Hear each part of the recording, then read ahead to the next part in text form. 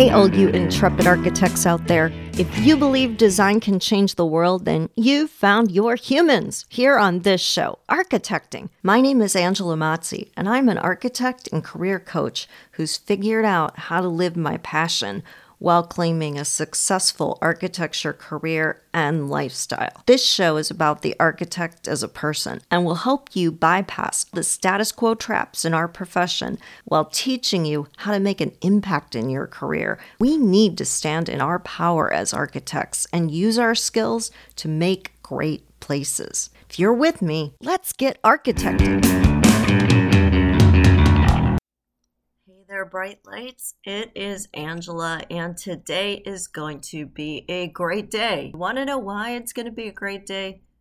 It's going to be a great day because we are doing some myth busting. Woo! This is one of my favorite things to do because our profession is rife with stereotypical characterizations, with expectations, false motivations and validations. What's interesting about all this stuff is how much we automatically buy into it, how much we don't even see what's going on or question the premise. Today, we are going to explore the ego in design, and we're also going to explore this concept of being a sellout. We're all familiar with the kind of seminal work by Ayn Rand, The Fountainhead, where Howard Roark, who was modeled after Frank Lloyd Wright, is this incredibly high-minded, principled designer. And he's a complete lone wolf.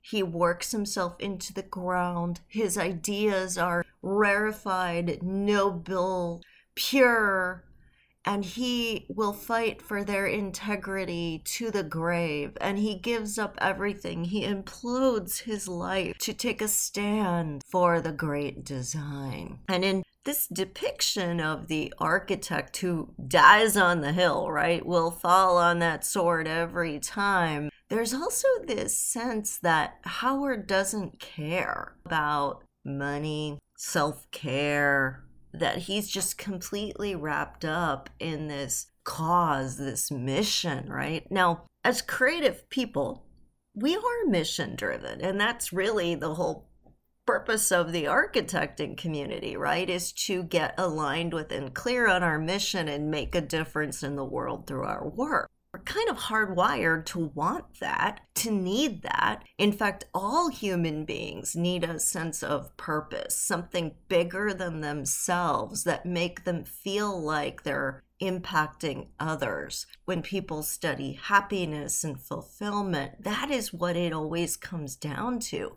Feeling like you made a difference, feeling like you matter. How did it get so twisted then? Well, what happens is something called the ego. What's interesting about the ego is that it comes from our desire to protect ourselves, from a sense of surviving, self-preservation, trying to feel safe in the world. And in doing that, we build this identity for ourselves. And this identity that we build makes us feel safe, kind of gives us a filter so that we can push away the things that we think maybe don't match up with that. But in the end, the ego is kind of like a little toddler, right? Someone who's learning to navigate the world, but has a very limited, very polarized view of who they are and what's going on around them. And as a result, doesn't take advantage of every opportunity and maybe isn't having the impact that could be had. And that's okay when you're 2 years old because you have a lot to learn and it would be overwhelming if you did it any other way. But we're not 2-year-olds anymore. So it's time to understand the difference between ego-driven motivations and mission-driven motivations.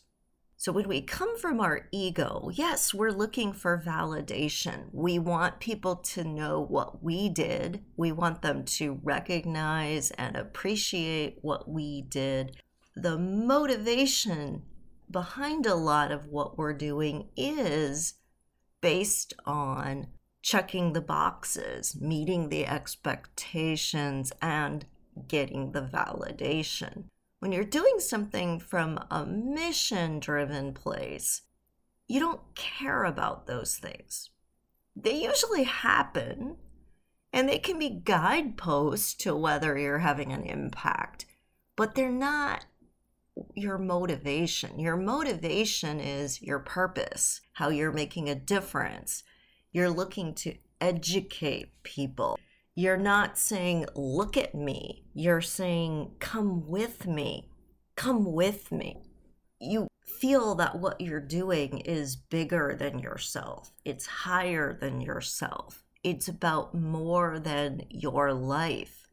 You are simply a conduit for this higher purpose, this greater good. And you want as many people as possible to be coming with you, to be engaged, to be taking up the cause themselves, to be interpreting it through their lens, because advancing this is what really matters.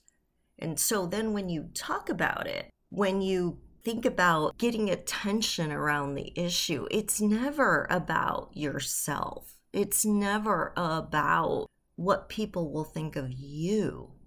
It's about getting the word out. And when you are mission driven and you take your ego out of it, you can also step away from imposter syndrome. So a lot of times, many of us will feel like, I care about this issue, but who am I to speak out about it? I'm not an expert. Or I want to teach people, but I would only say I'm maybe an advanced beginner, so I'm not ready. That's the ego talking, right? Because the ego is looking at meeting criteria, matching up with expectations. The mission says, whatever I know, even if I'm only a week ahead, I will pass it along because I want other people to share my knowledge. I want other people to not have to make the same mistakes or have as big of a learning curve because I know what I know. The mission will raise their hand every time to go out in the world with the message.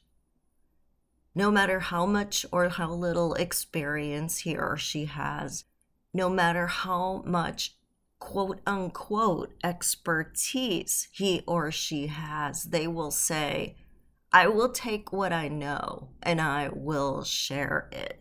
And whatever someone can take away from that, that will be more than when they didn't know this. That will be more than they had before. And even if it's just one person, even if it's just one fact, that will have been worth it. So the mission-driven person never says, who am I to? They say, why not me? If not me, then who will do it? Because the truth is, we were all put here for a purpose. Every one of us. There are no extra people. There are no people who are just kind of drones breathing the air and using up resources. Every single human being on this planet has a purpose. Every single one of us has one job here on Earth. One job. And that job is to live that purpose. Some will be household names that change the world in big, dynamic, dramatic ways. And some will live a much more quiet life, but will have influenced many and inspired many just the same. It's never about whether or not you have a right or the authority to live your mission. Of course you have the authority because it is the only reason you exist. Not living it is the shame, is the waste. You getting caught up in busyness, you getting stuck in someone else telling you you're not ready yet and believing it is the tragedy. And I don't want that for you. You're not a sellout when you think bigger than your projects. You're not a sellout when you choose alternate paths. And you're not a sellout when you want to share what you know. And you want to share it in a way that the audiences you are speaking to and educating and working with can understand. That only strengthens the message, strengthens the purpose, unites people, and helps to amplify the impact. When we think about success and how we define it, success is not about hitting certain milestones. It's about taking a no matter what approach. But success is also not being the noble pauper who always says that you don't deserve to be recognized or compensated or celebrated for who and what you are. Those things are a natural byproduct of you having impact. Part of how we have impact in the world is through our influence. Part of it is through having a bigger and bigger stage to speak from. While we don't want to get raises or promotions or titles or positions on boards or commissions or elected offices, any of that, we don't want it for the ego. We want it when it gives us an opportunity to have a bigger impact. Having that influence is not selling out. Having that influence is getting other people to help us, because the lone wolf out there howling at the moon isn't really having a lot of impact. They're raging against the machine. They're wearing themselves out, exhausting themselves, trying to be so pure and so full of integrity. Integrity is about wholeness. It's not about purity. It's about taking a lot of different things and putting them together. It is never about filtering out. It's about bringing more in, finding the commonality, making it work together. And integrity is authenticity. Expanding your platform, reaching out, having more impact, living a comfortable, good life so that you have the energy to give more to others. That's all part of integrity. There is no integrity in being burned out and sick and exhausted and having your patience done so that you can't effectively work with people. There's no integrity there. There is integrity in exquisite self-care so that you are bringing joy and lightness and energy that infects people, that excites them. There is integrity in being able to have situational awareness and adjust and pivot so that you can reach the audience you're with. There is integrity in inspiring people who don't think like you. So you're never being a sellout by being in integrity. Well, I hope that this gives you a little bit of insight and inspiration into what motivates us and how to stay mission-driven, how to understand that self-care, taking opportunities, working with people with wildly different points of view, negotiating and sometimes even compromising is not selling out. It's your ego that tells you that because it wants to keep you safe, but it isn't true.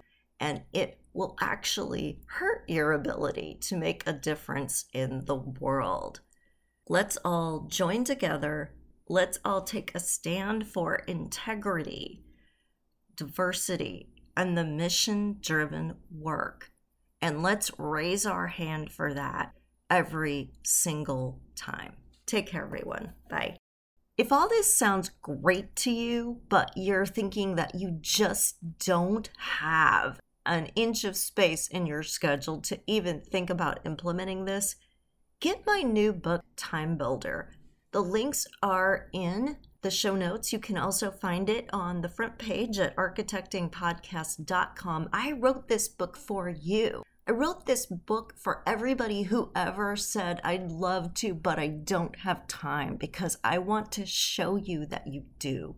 If you haven't gotten it and you do feel the need to be better supported around finding the time to live your mission, get the book. Do you know a friend who could benefit from this message? Someone who's struggling with integrating in their own life? Let them know about this podcast.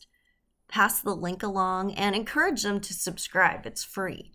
Also, please follow me on Instagram, LinkedIn, or Facebook to get latest insights. I go live once a week and just have opportunities to interact with the content and the insights I have around it at a deeper level.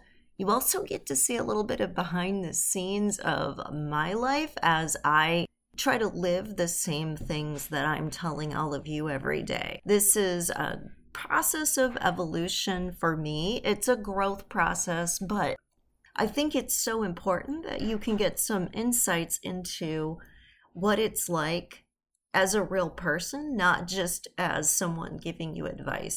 If you have questions or if you have requests for topics, feel free to DM me. I want to hear from you. Thanks for being part of this episode of Architecting. If you enjoyed the show, join our community on Facebook, Instagram, or LinkedIn to keep up with what's in the show pipeline, including a behind-the-scenes look at my architecture lifestyle. Feel free to share your content ideas. Love to hear your feedback. You can also visit architectingpodcast.com to download free career content and learn about my classes, book, and coaching programs. Until next time, stay inspired.